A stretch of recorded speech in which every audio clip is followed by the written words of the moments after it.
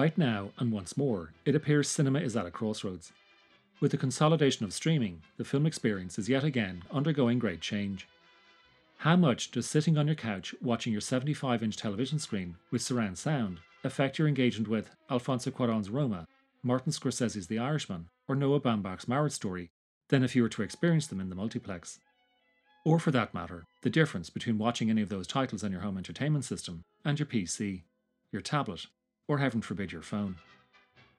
Not too long ago, there was another debate as to whether digital cinematography could ever surpass the wondrous variations of celluloid. The vast majority of audiences couldn't tell the difference, so really it was only a debate amongst filmmakers. But since it came down to financing, it really wasn't their decision at all.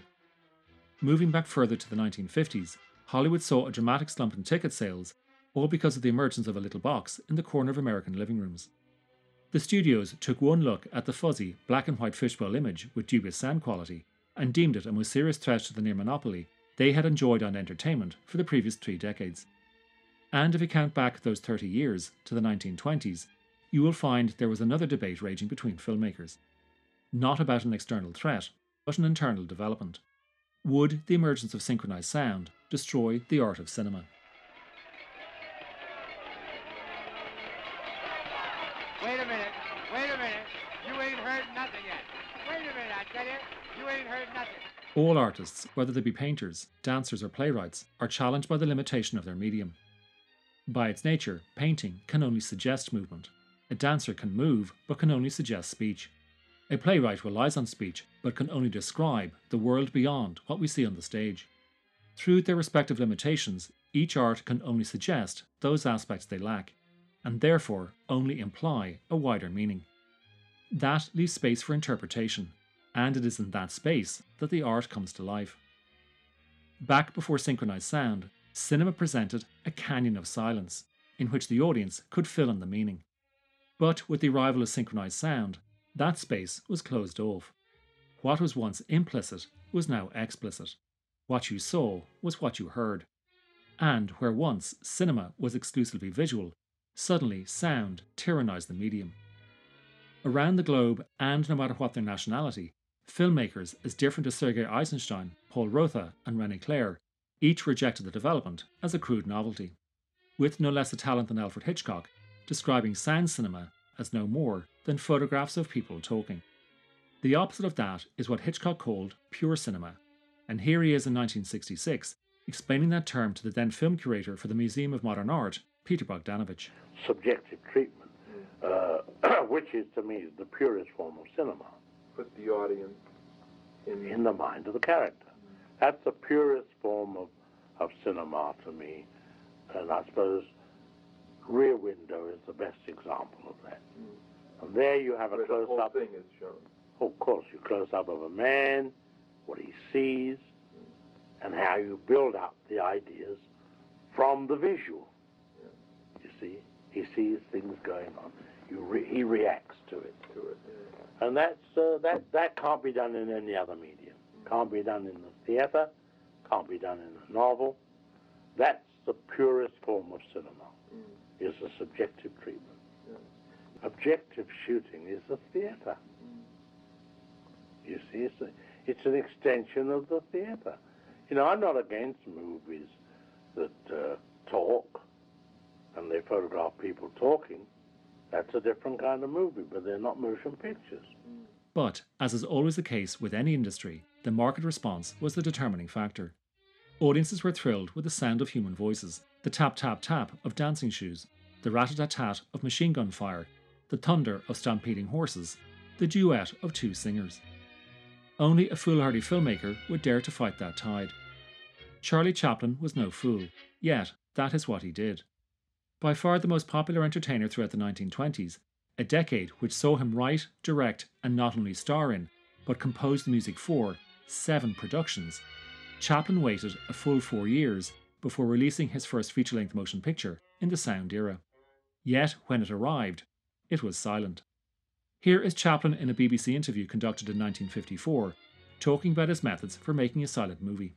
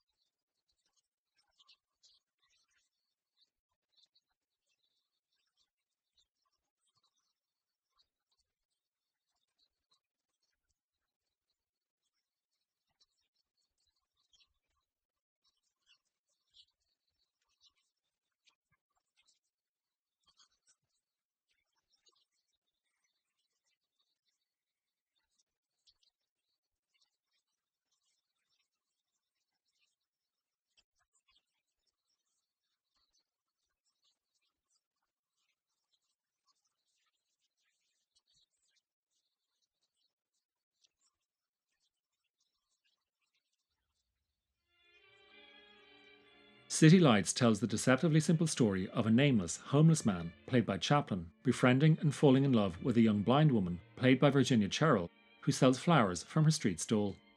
Yet simplicity was no disguise for Chaplin's uncertainty. He began filming City Lights on December the 27th, 1928, and didn't finish shooting until September, 2 years later. This for a movie that runs barely 87 minutes. Clearly apprehensive as to how his modest tale might be received, especially considering that he had not appeared on screen in 3 years, shortly before the film's release on January 30th, 1931, Chaplin wrote an article for the New York Times, arguing that, quote, pantomime and comedy represented a universal art which could not, should not, be ousted by the current hysteria for talkies. However, although Chaplin held deep reservation about the new development, City Lights is not without sound. Outside of the score that he composed for the film, Chaplin offers moments, on specific occasions, where we hear sounds that are not musical accompaniment, but instead, natural sounds that Chaplin synchronizes with the image. For instance, one evening, the little tramp rescues a drunken man from attempting to take his own life by throwing himself in the river. Played by Harry Myers, the suicidal man turns out to be a millionaire, and as a reward, he brings the little tramp back to his house, where he is in the habit of throwing enormous parties. At one such party, the little tramp accidentally swallows a whistle, and then, just as the singer is about to perform a song, he gets the hiccups.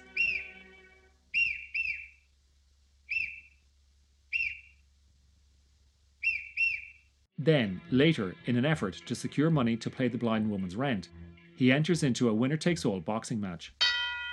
We hear a bell being rung to start and finish each round. And later still, back at the millionaire's mansion, a pair of thieves break in, and in a quick sequence of mishaps, the little tramp is accused of attempted burglary. As he tries to escape, a police officer draws a gun and shoots at him.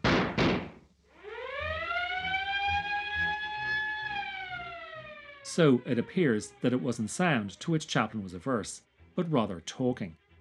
And that is evident from as early as City Lights' first sequence.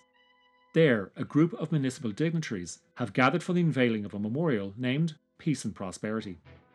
As the speech is made, Chaplin does not allow us to hear the words, and instead on the soundtrack we hear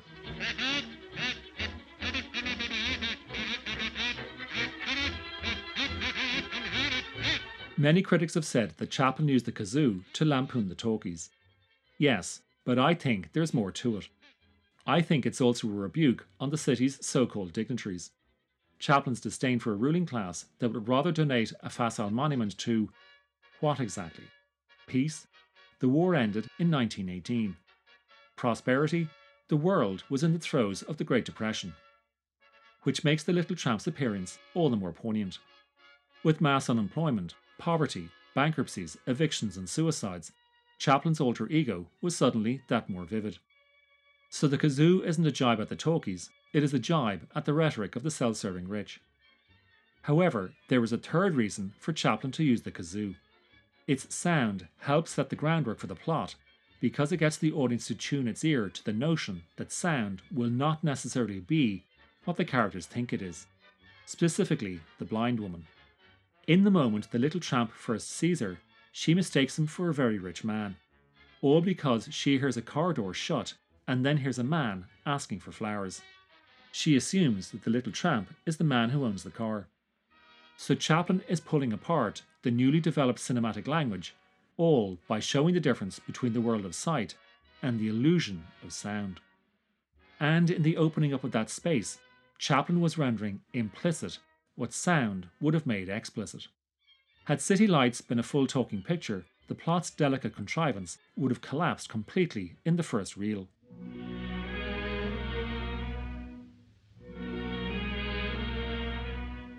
With the advent of sound, cinema had doubled its means of expression. With speech able to convey character and complicate the drama a lot more quickly, films became more plot-driven. Not having appeared on screen in 3 years, Chaplin was clearly concerned that not only his stories, but his way of telling stories was a thing of the past. Once the biggest star in the world, the question now was, what would carry the film? The star or the story? Here is Chaplin again from the same 1954 interview. this time fielding a question from Dilys Powell, the then critic for the Sunday Times. And quickly following Chaplin's answer, you will hear one of Britain's greatest ever producers, Sir Michael Balcon, querying the maestro's position.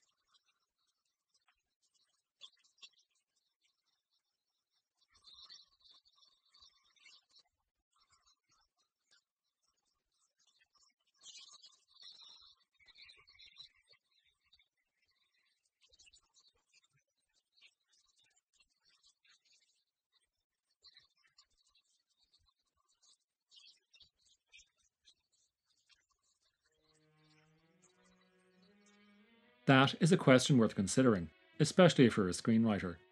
What makes a great script? The plot or the characters? When looking at a movie, we're looking to see ourselves. Whether in the cinema or sitting at home on the couch, what we see on screen, unconsciously, serves as a mirror. If we engage in the plot, it is only because we recognise ourselves in the characters. However, it is not the character that makes the plot compelling, but rather the performance. The actor on screen convinces us of the story's credibility. How? Their face. Since the mid-1920s, Charlie Chaplin's face had been the most instantly recognisable in all the world. And there lies one of the many layers of irony in City Lights. The blind woman has no idea who he is because she can't see his face. But whenever the little tramp buys a flower from her, their hands touch. And because she cannot see, she believes he's a millionaire who will kindly pay for an operation that will restore her sight. Clearly then, Chaplin is drawing a sharp contrast between what is seen and not seen.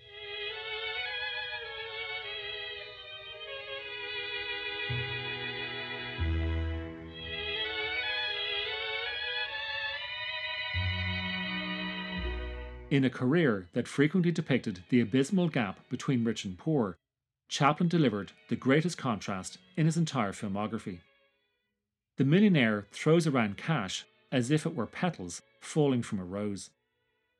In fact, watching The Millionaire and his parties, I'm always reminded of the epic shindigs hosted by one Jay Gatsby, who, come to think of it, was infatuated with a woman named after a flower.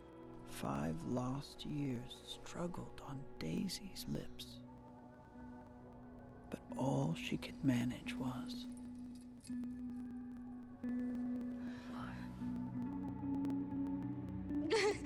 Because I've never seen such beautiful shirts before.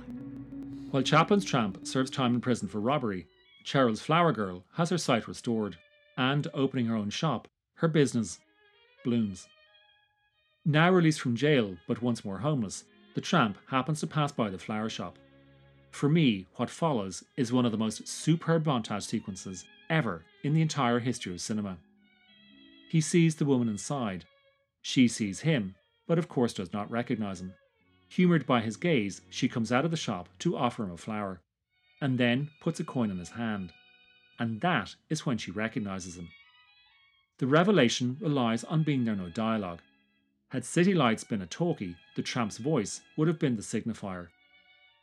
He gazes at her as if seeing her for the first time. She is so changed, confident, independent and thriving. And what does she see? In real life, Cheryl was extremely nearsighted, so perhaps that helped with her performance. This, after all, was her second film, and it was the first time she had ever acted on screen. Standing before her is not the man she imagined to be the mysterious millionaire who had so generously paid for her operation.